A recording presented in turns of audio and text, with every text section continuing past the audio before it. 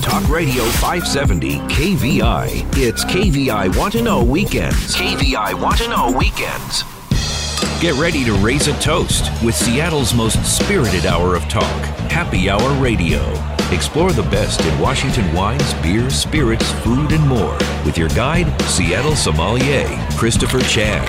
It's Happy Hour Radio, right now on Talk Radio 570 KVI.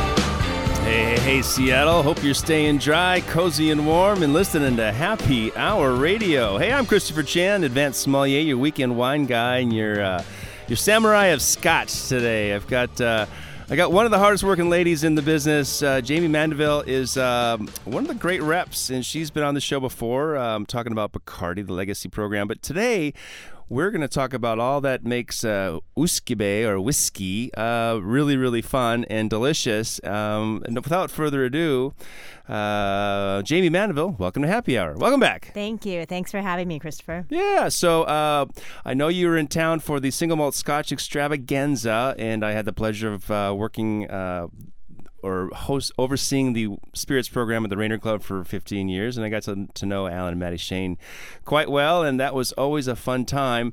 Tell me, how many have you been there at that event before? I have. This was my third time, I think. Yeah. Don't they all blend? They all kind of blend together. It's like, wait, I remember being there. I remember having a dram in hand. How many times have I done this? Yeah. Right. And do you travel I know there's some like the Whiskey Fest in Chicago or San Francisco. Los Angeles, yeah. San Francisco, Chicago as well, and New York. And are there a couple of different companies doing the whole whiskey thing, right? There are. Whiskey's quite popular these days. It is, especially now as we try to warm our souls and relax by the fireside. So today you brought a couple great spirits. Let's talk about some of the spirits you have. I have. So I've brought two of our single malts. Actually, a lot of people don't realize that with Dewar's, it's a blend of 40 different grain and malt whiskeys. And Dewar's actually owns 5 of the single malt distilleries that go into that blend. Interesting. Can you tell me some of the names, or is that part of the secret? No, it's no secret. We've actually released, and we're in the process of releasing all of these single malts to the U.S. So I brought with me today Aberfeldy, which is really the heart of Dewar's. This distillery rests right maybe about a mile away from John Dewar, our founder's home that he grew up in. Wow. So, yeah, and it's pretty much like if you were to take a dart and throw a dart into the middle of Scotland, that's about where Perth is, where Aberfeldy is. Interesting. So definitely farm country. It's not. The other one that I brought along with me is Craigellachie. So that is a Craigellachie. I was trying to figure out how to say that, and I was going to wait for you. I teased it on last week's show, but it looks like Craigellachie, yeah. Craigellachie. Craigellachie. Mm-hmm. Okay, good. So that's a Speyside Scotch. Sits there like right at the River Spey. So it's along many other distilleries for sure. Versus Aberfeldy's kind of out there in the middle of in kind of Highland cattle country. And where does the name Aberfeldy come from? Is that an old plot, an old farm, or an old farmhouse or something? Or do we have any history on the term or the word Aberfeldy? It is. It's kind of the smaller, like little area or farmhouse that it was originally there in the 1800s. All right, and the Craigellachie? So it means craggy rock. Craggy rock. Yeah. All right. Well, there's a winery down in New Zealand called Craggy Range, and makes you think of that. Craggy rock, Craggy Range. Yes. Well, let's take a step back and let's talk about the history of Scotch. So, Scotch was founded when, in the 1400s, 1500s, or after that? It's debatable. Yeah. Yeah. So I think most of the history stretches back to 1400s, even like late 1300s. And it follows a lot like when distillation was coming into play in general. And really, I think a lot of people, they think about Scotch and don't realize that like all Scotch is whiskey and not all whiskey is Scotch. It's sometimes those basics about it, right? So it has to be made in Scotland. It's going to, with blended Scotches, you're a blend between both grain and malt, and then single malts are going to be all malted barley. Right. And, it's funny because when you get to America, we've sort of melting potted everything, all these terms. Whiskey has become Canadian whiskey and Irish whiskey and, of course, Scotch whiskey and American whiskey. And bourbon. And those are all whiskey, which is the anglicized or Americanized word for Uskebe, right? Which was the water of life. Yes. And I always contend that water of life, was good for the soul. It helped purify things, but it also was good antibacterial. So if you had a little wound or something, you weren't going to die of gangrene, at least. True. That's why I think that's usually why in most languages it usually comes from water of life, and most liquor and most categories were meant as medicine. I mean, I still find that it's medicinal, but for sure, that's where it began from. And it's much better to drink whiskey than to drink the water, probably because you were going to get cholera or other gangrene or other, Depending on what part of the river you're a creek you're from, because if you're downstream, you don't want to be downstream. No, and of course in France they call it eau de vie, which actually translates to water of life. Pretty neat. So when did American barrels come into use for Scotch whiskey? I know that the bourbon barrels was quite a requirement of some sort. I mean, and they branched out, because you would think that is America that closer to Scotland than Spain is for sherry casks, or? No, and it's that people are using for us, we're using some Spanish barrels as well as ex-bourbon casks and hogsheads. So I think everyone is using a mix of the barrels. It's just over time, and especially kind of going from, I would say the early 1900s and beyond, it's a tighter grain with American oak. So you're getting a little less angel share on it. Oh, okay. That makes sense. That's good It's nice to be able to retain your liquid, right, as you're making it. Hold your water, so to speak. Pretty neat. So when we think about a Highland malt, what are some of the characteristics that we would think, if you were to nose a Highland malt, what would you be looking for? Definitely honey, heather notes to it. It's a little bit different, again, because it's not right on the water, so you're not getting that salinity to it. Also, another key thing to note about these single malts is that they're unpeated. So with, the initial processes of making Scotch, you're going through malting, kilning, milling, and mashing in the initial phases. So a lot of people are using peat to go ahead and malt their barley. Other people, we're using oil kilns with ours, with Crugellici, and actually doing steam fire to go ahead and dry out the barley for Aberfeldy. So everyone's using different processes, but through that, you're getting a lot more of those kind of sweet honey notes with it, along with the distillation process. But another great thing about Aberfeldy is because we're there and there's really no other distillery within sight, we're the only ones using our water source, which is called the Petillie Burn, and it's super rich in alluvial gold. So really, yes, alluvial. So alluvial basically means it's come down from a mountainside or been rocked down from a river or creek, right? So it's the alluvial fan. So lots of little, and there's some gold. I'm surprised and then you know that. Well, I mean, hey, this is Happy Hour Radio. You're talking to the expert here. Exactly. So you're pulling out a lot of those mineral deposits in the Scotch as well. Interesting. So do they treat the water? I mean, they must to be consistent, right? You must have a little bit of purifier just to make sure that you don't have, a deer fell in there is decomposing. So, yeah, we are going through reverse osmosis process. Reverse osmosis, right on. And how long does it take to Aberfeldy? You brought the 12-year, right? I brought the 12-year. Is this the first expression that they've produced? Yes, the first one that we've released out is the 12-year, and then we also have a 21-year that's available in the U.S. Oh, wow. We should probably pour some. Let's pour some. So? I think so. It's the best way to talk about Scotch. This is to true. Drink at the same time. Look. Thank you. As they say, sláinte. Fantastic. So let's go through a nosing. Go ahead and take us through. So it's, this is Scotch, and so it is 80 proof. So it is ones that you want to go ahead and appraise the color of it.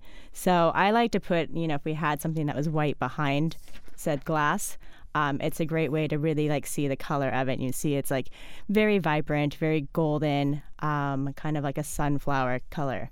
With Scotch, a lot of people are using sherry casks, so that will kind of throw an amber tone to it. With this one, we're not, so you see that it's extremely more on the goldenrod the side of things. From there, I like to swirl it around just like you would do with wine to see how the legs are, to see how the viscosity in the body is, to see how it sheets down the glass. That'll basically denote the quality of it and the mouthfeel. with this Scotch, you're going to get a nice full mouthfeel with it, with a lot of texture and character. And then, the fun part, like appraise it with your nose. Go ahead and nose it. Don't go too far into the glass because, again, it'll burn. It's not juice. It is liquor. So, and see what you can pull out from there. Toasted hazelnuts and a little bit of heather. There's definitely honey, gold flowers, and a little. It's like a bread crust or something. I get something on there, butter or. Yeah, definitely like a butter. I get a hay note out of it as well. I don't get a chance to smell hay as much as I'd like to. Out here in Seattle, it's no, not. it's too rainy. And gosh, this November it is. What proof does the original New Make Spirit come out as? It will have a range a bit, but it's going to come out like kind of in that like 50, 54 range. So they don't have to dilute it that much. So this is really a lot of great spirit in here. And when you say angel share, of course, that's the part that evaporates, and it goes to the angels back in the day. What percentage does a cask lose over a year? About 2 to 3%. The good thing about Scotland is it's quite cold. It's quite dry. So it's not expanding the grain in the wood. So it's not going to be like if you're in Louisville, Kentucky, or even worse, if you're like out in the Caribbean, you're losing even more. Yeah. So. Well, they talk about that, and sometimes that it's one of the signatures. And I guess that's probably what makes Pappy Van Winkle so expensive, right? 25 year, you're going to lose. Shoot, the angels 75%. drank most of it. Having a good time. So do you have a new expression coming out for the Aberfeldy? There's another 16-year. 16-year coming out. When will that be hitting the market? Hopefully soon. I'm told that it's hitting the market like in springtime. So fingers crossed. Fingers crossed. This is delicious. Now, Highland malts. This is a very soft mouthfeel to me. There's nothing sharp, nothing acidic, nothing astringent. I don't know. To me, this is a great, neat Scotch. Does water really help? Should we try a little water? We'll try a little bit of water because it's always just going to open up some different characteristics. So those light floral notes to it should come out a little bit more. The honey should be more pronounced with it. With Aberfeldy, a lot of it has to do not only with being in the Highlands, but also as far as the stills. So we're using really very tall, slender, like onion-like stills. So that means that a lot of those heavier esters are not getting through that distillation process. That can be a little bit more like acidic or a little smokier. Well, I tell you, I added a few drops of water, and this is an interesting water. It's actually Kona Deep. When they say it comes from the deepest part of around Kona Island in the water, and they take out the salt, but it's got lots of electrolytes. Anyway, this is really a very soft whiskey. I think this is a delicious dram for if guys, if you're out there and you want to have your partner is not into whiskey. These days, I got to say guys and gals, I guess. This is Seattle, but this is a great whiskey to start off with. What's the retail price for this? This should range anywhere between around like $50, $55. All right, and it's in a short, stubby little bottle. Kind of looks like the base of a still, I should say, of a copper still. Brown label, and I'm sure it's available all throughout the finer liquor shops here in Washington. And we've come a long way. And I think when you say $50 retail, hey folks, the more you spend, the more money our state gets, and helps everybody. So, Craig, how do you say it? Craigellachie. Craigellachie, Eagle. I gotta figure dial that out. in your inner Scot. All right. So when we come back from this break, we're gonna pour a little Craigellachie and talk about this Speyside malt. It's aged 13 years, which means it's lost up to 26 to 30% of the volume. And so what we have here is truly a golden nectar. Hey, folks, I've got Jamie Mandeville, the brand ambassador for some great whiskeys here on Happy Hour Radio. Stick around. We'll be right back on 570 KVI.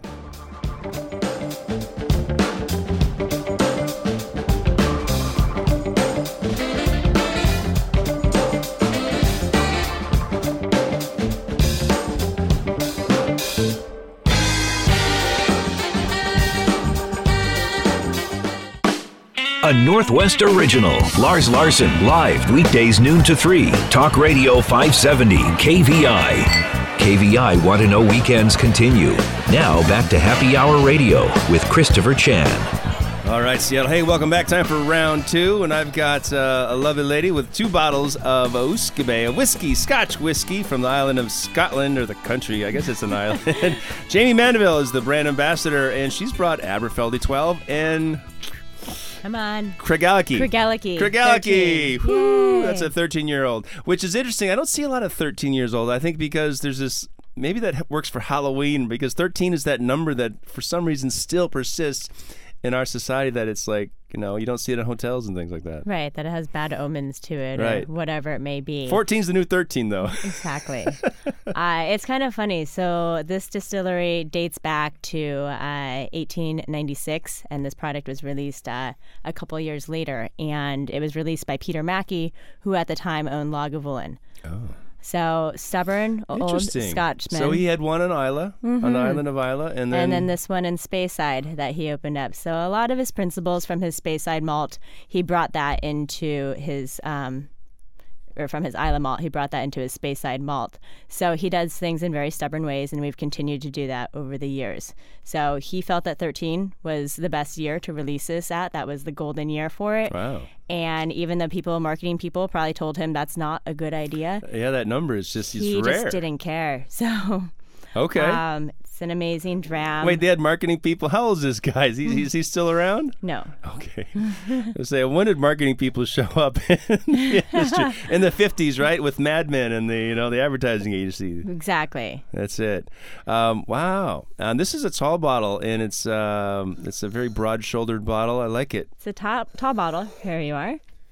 So again, if you want to just go ahead and take a look at the color, this one's even more of a straw light yellow to it. Yeah. And it's kind of crazy for a 13-year. We are using both Hogshead as well as ex-bourbon casks with it. And when we say that, so Hogshead is really like a 100-gallon, or is that 500-gallon? 500. Yeah. Mm-hmm. And then so bourbon cask is going to be basically 25 gallons, right? Right. Yeah, so 5-gallon buckets. All right. So this is really... I'm getting a lot more gold in this one to me. Yeah. This really jumps out. And this is also at 46%. Oh. So a little higher proof in it. So not chill filtered on this one. So chill filtering is where you would use the chill to go ahead and take out some of those fatty esters out of it. And what that does is sometimes it's not so much for a flavor profile. It's more that if you leave them in there and you add ice and it dilutes, then it's going to get cloudy. Or the bottle could get cloudy on the shelf. Absinthe. Exactly. Right. Mm-hmm. Interesting. Have you seen a chill filter process before? I have, yeah. And do those fatty esters, is there a little residue or something, tray that comes out? Yeah, it's just that they rise up and they create solids. So then you can remove it out. They precipitate. Okay. Yeah. So it kind of reminds me, I come from a bartender background. So for a while it was really trendy to be fat washing your bourbons. So really? Yeah, so we would basically go ahead and get amazing new bacon and put it into the bourbon, put it into the walk-in overnight, and then with on top of a cheesecloth, and then remove out all of those fatty esters from there. Interesting. So it's kind of a similar process, probably with a lot more detail and preciseness, I would imagine. A lot more bacon anyway. Oh, fantastic. So this is a Speyside distillery, Speyside whiskey. And how long is the River Spey? How long is it? I'm not quite sure, actually. Yeah. I'm not quite sure. What is the mountain range? I have jumped into it before. It was really quite cold. Yeah. For some reason in my mind, I think it's like this creek, because you think about this, you can hear the babbling brook kind of thing, but it's really a river, huh? Mm-hmm. Is it a windy river? No, not really. So it moves? It does, yeah. And there must be a mountain range where this water comes from. There is, yes. So there is. It's a pretty high altitude. I'm not exactly sure what it is, but the river comes right next to the distillery. We're one of, I believe, 6 distilleries that are pulling from this water source. Interesting. So. All right.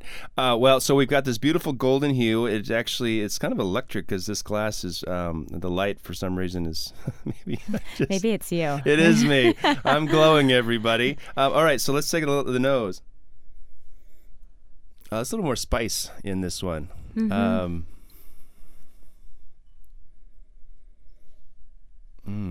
I get some dried apricot. I get a little. I mean, what kind of seed? I mean, you think of a spice. You're trying to figure out what spice that is. It's almost a faint touch of cumin or something. It's just got something in there that. Yeah, I would agree with cumin. I also get like this kind of roasted walnut off of it. Yeah, so a darker. Although when I stick my nose deep in the glass, now I get more of the it's kind of a honey or a bit of honey because it got some of that creamy toffee note to it. Yeah, I would say definitely the toffee note is pretty strong in it. I get kind of like a burnt toast. When they use barrels, do they re-toast them or they just take them straight? I mean, do they try to flavor some of it or is it, It just depends on the condition of the barrel as they reuse it. They may steam it and then re-toast it. So it's just appraising it after each fill. So this mouthfeel. A little warmer on the tongue, yeah? It is. It's got sprightly. That 46. Interesting, 6 degrees, really. Yeah, and honestly, like we kind of call this like the bad boy of Speyside. This isn't your typical Speyside malt. When you think of those, you think of Macallan, Glenfiddich, Glenlivet, and they're like very light, easy on the palate. This definitely has some character to it, some burn to it. It does have some burn. So even it's a lot of like sulfuric notes, a lot of that, like if you strike a match, that you're getting that on the palate. So it's for a number of reasons. The stills are much shorter, so you're getting a lot of those like heavier congeners coming through, the esters coming through. We're also using something called worm tubs as our condensers. So most people are using shell and tube condensers. And this may sound kind of super technical, but at the end of the day, using worm tubs, it has less copper contact to it. So copper acts as a conduit to go ahead and pull out and kind of filter through a lot of notes and heavy notes that you don't want in your end spirit. So this has less copper contact, so you're having a little bit more of those sulfur. Interesting. And so 13. So the guy, what was the name again? His name was Peter Mackey. Peter Mackey. And what century was this in? Was this in the 19th century or 1900s? Yeah, 1900s. Okay. Is his family still exist in the business, or is it? No, they all got out. All right.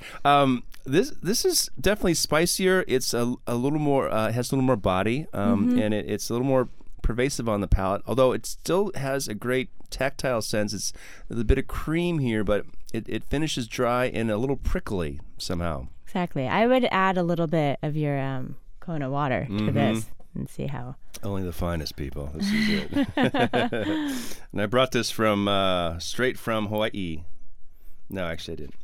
All right, so there's a couple drops. And when you say a drop, is it good to add a drop or 2 drops, or is it a teaspoon when you have a good ounce and a half? It depends on how much, you have in your. So with an ounce and a half, I would start with a couple drops, and you can always add to it. Oh, wow. Now that just really opened up the palate a lot. This one changes a lot, right? It does. And the palate got a lot deeper, a lot more broad. And that spice comes out now. It's really, it's a long finish. That's crazy. That was 2 drops of water. Right. Like I've noticed that, like, as you were talking about, like what that spice is, almost like an allspice note comes out of it too. Wow. Now this is not your gateway malt like the Aberfeldy. No, this is definitely for someone who's already drinking seasoned. Scotch. Yes, a seasoned Scotch drinker that wants to try something unique and different. And the Craigellachie. You got it. I did. All right. So how many expressions do they produce? So they have right now 4 expressions. They have a 13, a 19, a 23, and a 33. They like the 3, huh? Yes. 33. It just came out last year in the UK. And you drink that with a rolling rock? Exactly. I've only been lucky enough to get like small drops of it. So interesting. So at the Single Malt Scotch Extravaganza, how many whiskeys were there? Like there's probably 60, 70 whiskeys, or were there more than that? I think there were more than that. I think there were like 100 whiskeys. Wow. Yeah. And it's really hard to taste them all. And What would you say for someone who wants to attend one of those events in the future? Is there a methodology where you want to start with Highland and then go to Campbelltown and then... Yeah, I would definitely start with your Highland and your Speyside Scotch, and Sure. then work your way out to the more, to ones that are peated. Like definitely finish with Islay, because otherwise your palate's going to be blown for sure. Right, because Isla's got a lot going on now. But also small quantities, because a lot of them are at cask strength. So Right, and I'd almost suggest actually adding water to each one of them, because I think you'll get more of the expression outside of a lot of burn, and your palate can only take so much, but adding that water, it softens it, and it really it broadens the palate. So it's really neat. yeah, it is interesting. As I go to the distilleries and I meet with our blenders, when they taste through the Scotch or like any spirit, they're actually bringing it down to 20%. So that's the ABV where they feel like for they the can wee actually ones, test it. That's for the babies. So if you're being a true professional with it, that's where you're at. I think most people going to Whiskey Extravaganza are trying to walk both paths, right? They are trying to be, I tasted so many. Anyway, Jamie Mennel, what a treat. Thanks so much for sharing the Aberfeldy 12 and the Craigellachie 13. So fun. Great to have you back in Seattle, and I look forward to seeing you again. Yes. Hey, folks, drinking some great whiskeys here, and coming up next, we've got RN74 has got some great new chef. So stick around. We'll be right back on Happy Hour Radio.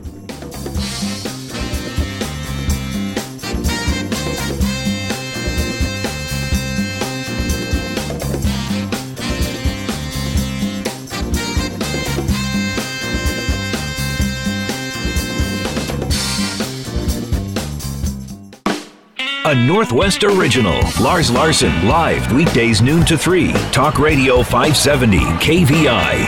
KVI Want to Know Weekends continue. Now back to Happy Hour Radio with Christopher Chan. All right, Seattle. Hey, welcome back. Time for round 3. And I've got something really cool to chat about. In this season, with all this good food and all these social gatherings and parties, it's probably really easy to indulge a little too much in both food and drink, but we always, encourage moderation, and one of them anyway. And I'm excited. I've got a Harvard grad who is also a graduate from cooking school and a nutritionist, and he's got a book. His name is Alex Lewin. He's got a book called Kombucha, Kefir, and Beyond. And the cool thing about this stuff is that these are fermented beverages, and we've had kombucha before, talking about how it helps regulate the system, your pH, and it's really good for digestion. And this is one of those things that we shouldn't overlook, because it's easy to go out and buy all sorts of things to aid, but those aren't always the best things for you. And a lot of times, natural, when you use natural ingredients, it's going to have the best effect. So without further ado, hey, Alex Lewin, welcome to Happy Hour. Thanks, Christopher. I'm very happy to be here. Awesome. And I'm here in Seattle. Where are you calling from? I'm in Cambridge, Mass. right now. Ah, okay. How about that? I was there. That's a cool little area. And I toured Harvard before. You ever been to Seattle? I have only been there once, but I really would like to go back there. There's a lot of fermenting going on there, from what I hear.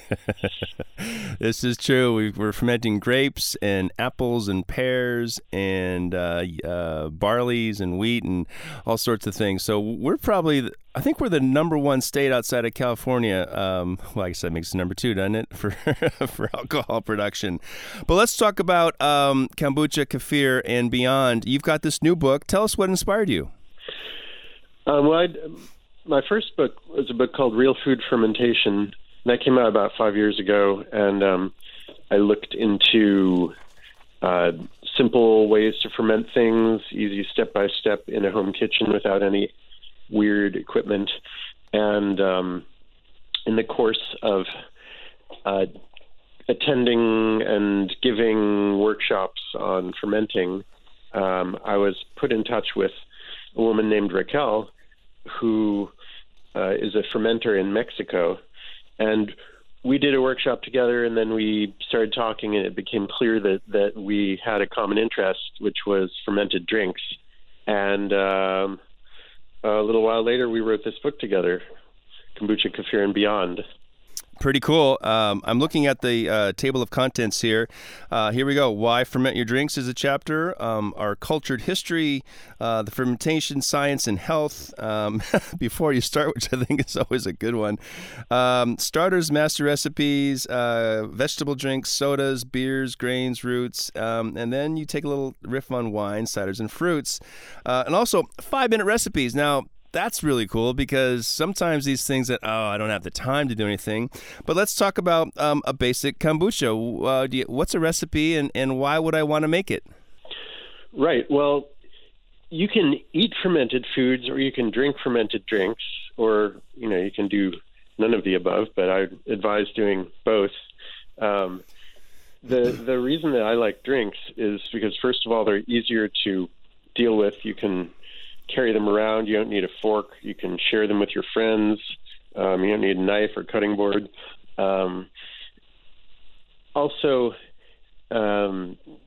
we have drinks that we already drink in our routines, and you can substitute in fermented drinks for the ones that you already have, and chances are they'll be better.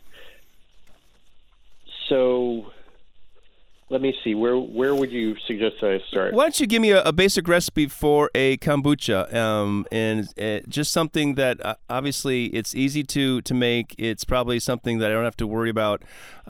Just give me a little recipe and tell us how easy it is to make. I'm not sure. Right. I remember what you asked me. 5-minute recipes. Right. So I, to the extent possible, we try to lower the barriers that were preventing people from making fermented drinks. So kombucha is one you can't actually make in 5 minutes, but if you have kombucha, you can drink it. But the 5-minute recipes, like one of them, for instance, is a drink called Switchel, which is a traditional, colonial American drink based on apple cider vinegar. And raw apple cider vinegar, unfiltered, is a probiotic drink. Kombucha is not that different from vinegar. So this is a drink you can make with a bottle of apple cider vinegar you buy at the store, a little bit of sweetener, honey, maple syrup, molasses, something with a lot of minerals in it, maybe. You can grate a little ginger in there, and you can add water or sparkling water. Then you have something called Switchel, which is a healthy probiotic beverage. And you can probably even trick kids. If they ask you for a soda, you can probably give them this, and it'll be way better for them. So that's one of the 5-minute drinks. It's similar to kombucha, but not exactly the same thing. Sure, that's a real. You can make it right now and enjoy it. But if we were to make a kombucha, is it take 2 weeks or a week or so to do a 3-gallon batch? Or give me a sort of a synopsis of a batch of kombucha. Yeah, it depends a little bit on what the ambient temperature is. Kombucha's happiest at maybe like 75 or 80 degrees warm room temperature, but it'll work fine down to 60, I'd say.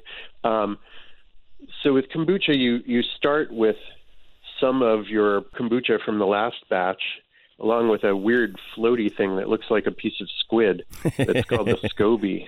And the mother? SCOBY means, the mother, exactly. Symbiotic collection of bacteria and yeast. And you have that, and then you add sweet tea to it, and then at the end of maybe a week, depending on temperature again, you'll have a big batch of kombucha. It will all have turned into kombucha. And then you take most of the kombucha, you put it in bottles, you keep enough of the rest, and then you add more sweet tea, and then you do the same thing over and over again. And you dial in this process for, the equipment you're using and the room temperature and all of that to get the amount of sweetness that you want or the amount of sourness that you want. Then you put the kombucha in the bottle for a bottle ferment or for what's called a secondary fermentation. And that's when you can add some fruit or some herbs or spices or whatever. And then you let that sit out for a while, maybe a week or two. And then it'll build up some fizz because when it's fermenting in the bottle, there's nowhere for the carbon dioxide to go. So it gets dissolved back into the liquid. And then you open it and it's fizzy and exciting, just like the kombucha you buy at the store, except it's made with the ingredients that you chose exactly the way you wanted to. And also there's a problem, a small problem with the kombucha at the store is that in order to keep the alcohol level under 0.5%, which is the statutory limit on a non-alcoholic beverage, kombucha makers have had to do various things that are not exactly the traditional kombucha with, and so they change the formula a little bit and may compromise the health benefits in some ways. It's very hard to measure like specific health benefits because it's so different for different people, but you make it at home, then you have it the way you want. Right. And there are a host of national companies producing kombucha, and of course, lots of local ones here in the Pacific Northwest. Has this fermented beverage come back to, you're calling from the original colonies? Is that a big deal out there now? Switchel? I don't think it's a big deal anywhere. It's still undiscovered and it's a little fringe, but if you go to the stores, some stores you can find a bottle of Switchel on the shelf for $5 or $6, and when you look at the ingredients, the total cost of goods sold is maybe 50 cents, and you don't even have to brew it for 2 weeks.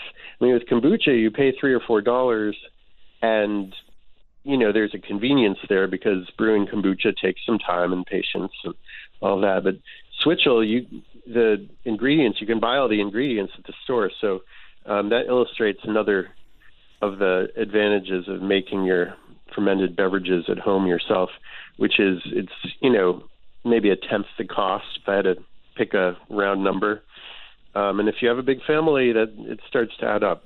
Sure, it's like but making coffee at home or spending that $3 over at that green coffee monster that is originated down the street here in Seattle. Hey, I love it. That's a perfect comparison. That is. Speaking with Alex Lewin, who is the Harvard grad who's gone into the fermentation of food and beverage, and he's got a book called Kombucha, Kefir, and Beyond. Where can we pick this book up for our listeners? Well, there's another Seattle-based company that sells a lot of copies of it, Amazon. All right. You can find your local bookstore and ask them for it. That's even better because if we don't do that, then pretty soon we won't have any local bookstores. That's right. So cool. Hey, folks, stick around. I'm going to be back with Alex Lewin, the author of Kombucha, Kefir, and Beyond, right here on Happy Hour Radio.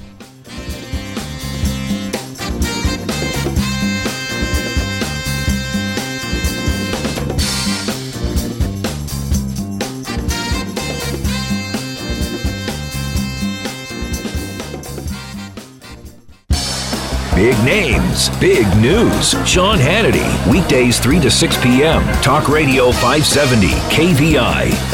It's KVI Want to Know Weekends, and you're listening to Happy Hour Radio.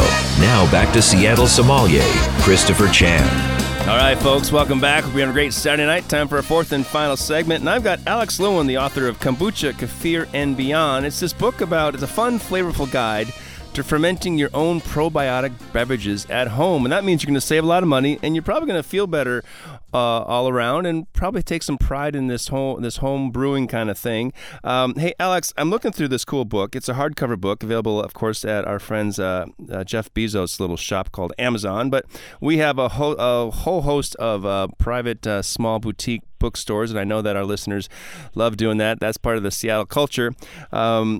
I see something in this book called kimchi soda. What is this all about? A lot of times we don't want to eat things, we want to drink things. And we want something different because we're sick of what we have around us.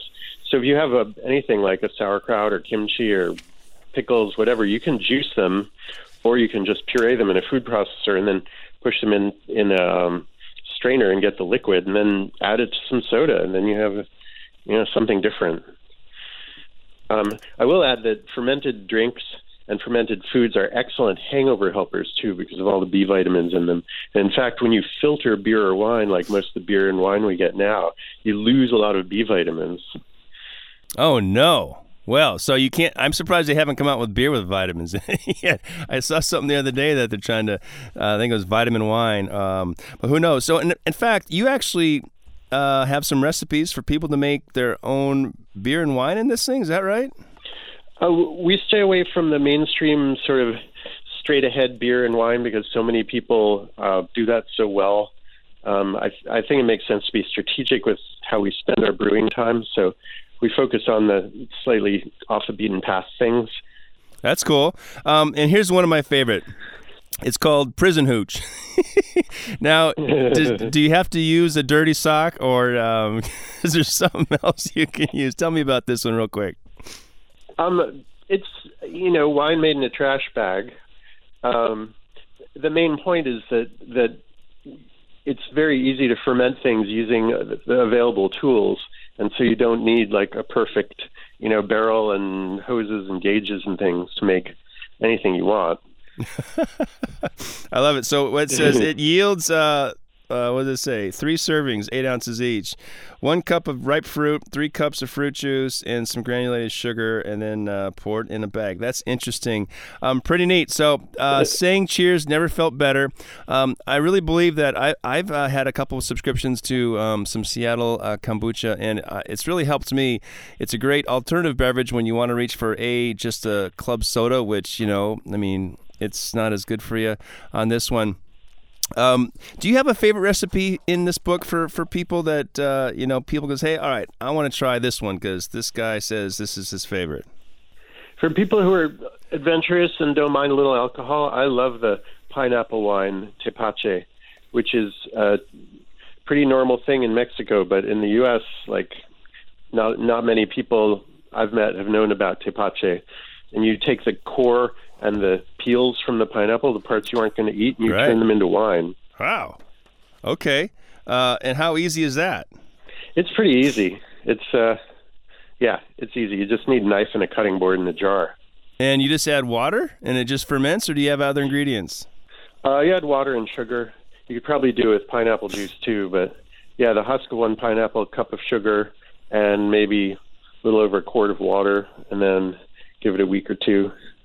All right. So I see, I'm looking back here. You've got some cool, interesting recipes. One's called Caliente, and that is a cocktail involving tepache, which you were just referring to, ginger beer and hot pepper sauce. Wow. That's probably a good tonic for something that ails you. Then you've got the kombucha sangria, of course, the tepache smash, the kimchi Bloody Mary, which sounds really cool. Now, here's one that, of course, may be under fire, the Louis C.K. Kansas City. Yeah, no, we can go with the Kansas City name if we want to avoid controversy, I suppose. And that is a kombucha and Campari, which gets the sweet, sour, and bitter, and you can balance it to your taste. And it's a great before dinner thing, or you can sip it. You don't get, it's not too strong, but it definitely holds your interest. All right. I'm looking at this. A graduate of Cambridge School of Culinary Arts and Institute for Integrative Nutrition. Hey, Alex Lewin, thanks for spending some time sharing your book, Kombucha, Kefir, and Beyond, available at local bookstores and, of course, our friends at Amazon. We'll look forward to the next one, and wish you happy holidays. Thank you, Christopher. Happy holidays to you, too. Pleasure being on your show. Awesome. Hey, folks, you heard it right here. Take care of yourself. Enjoy something and make something. And most of these are very low calorie because it's just, you don't need a lot of anything to make this flavorful. You've got the sparkle, you've got the acidity, and, of course, you've got home great ingredients. Hope you enjoyed the show with Jamie Mendeville and talking about Scotch and, of course, how to take care of the digestive system with kombucha and kefir. Remember, folks, life is always better with the designated driver. See you.